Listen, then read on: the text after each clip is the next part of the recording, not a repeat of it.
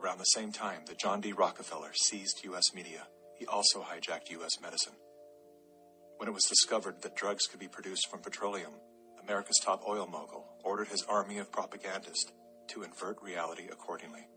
Medicines used for thousands of years were suddenly classified as alternative, while the new, petroleum-based, highly addictive, and patentable drugs were declared the gold standard.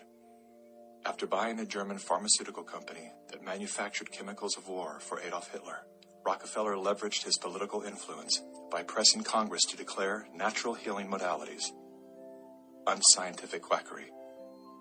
Rockefeller then took control of the American Medical Association and began offering massive grants to top medical schools under the mandate that only his approved curriculum be taught.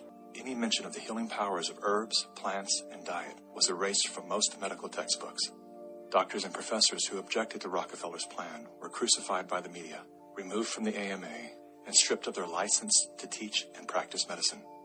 Those who dared to speak out were arrested and jailed.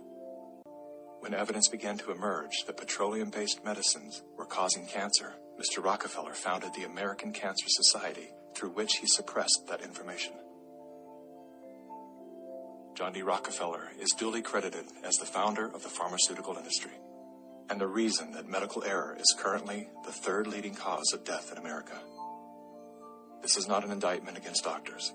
More than anyone, they are under the stranglehold of the single largest lobbying power in Washington. Every year, the pharmaceutical industry spends at least twice the amount as big oil to influence laws, policies, and public perception. Thanks to Mr. Rockefeller, the architect of American monopolies, no industry has more power over our lives than Big Pharma.